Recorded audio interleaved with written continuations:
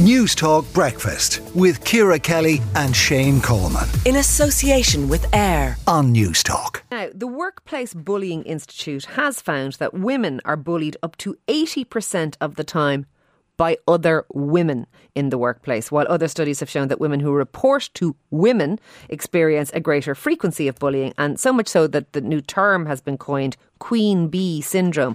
But how common is it? Caroline Reedy, HR employment law expert from the HR Suite, joins us now to discuss it. Caroline, I have to say I find this really, really depressing because firstly, I normally when we do these kind of items, we say, tell us your stories. And I don't really want to hear a rake of stories about people being bullied by women.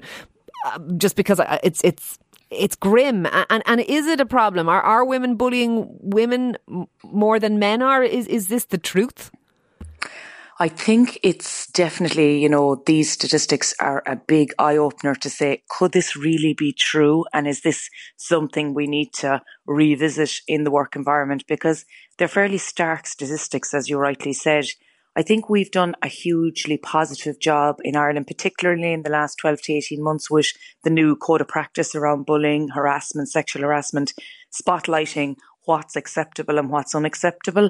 And I also think we've really done a lot of encouragement around the speak up if you're not getting what we consider to be dignity and respect in the work environment. But I think these statistics make us realise there's a lot more to do. Yeah. I'm kind of with Madeleine Albright, who said that there's a special place in hell for women who don't support other women. I love that. Yes. I love that. And it's so true. And I also believe, as a woman who has always worked and has had a career, that women who have had success in their own careers should not pull up the ladder behind them. But what I am wondering is this, because I'm trying to find some kind of an angle that doesn't make out that women are just terrible people, because I don't believe that they are, and I do believe in the sisterhood.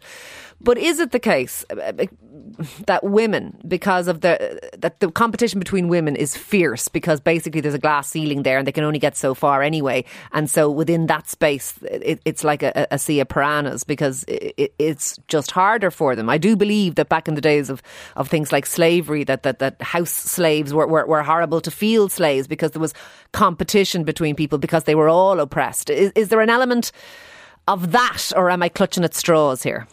I'd love to think that there might be, Ciara, but I'm afraid I think it's the clutching at straws element, because we're in an environment now that most people, women ourselves, etc., all included, we've already seen the role modelling of other women go before us.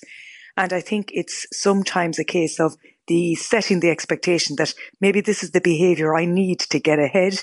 Which is not the case. No, I know.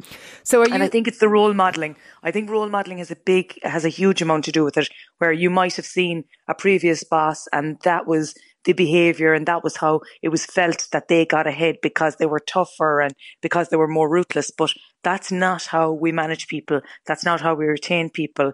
And I think it's something that's outdated in the current, HR and employment, context, because now we know people join organisations and leave managers has never been truer now than it has ever been before. Okay, so do you think that perhaps there is a mindset among some women in roles where they manage other people that how they got there was by being tough and by being hard and harsh and stuff, and therefore that has become their management style, because they felt if they were being nice they'd be viewed as soft and passed over.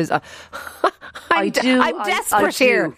Throw me some kind of a bone. Right, Ciara. No, I think you're right, Ciara, because I do think as well, we've seen the Sheryl Sandbergs and lots more where they're encouraging, the female power of personality is actually an added advantage around the boardroom table, rather than it being seen as something that is weak or soft or anything else. I mean, we now appreciate that we need the diversity of views. We now know that all this adds value to the organisations, and we've seen that in the bottom line. There's loads of research to back that up.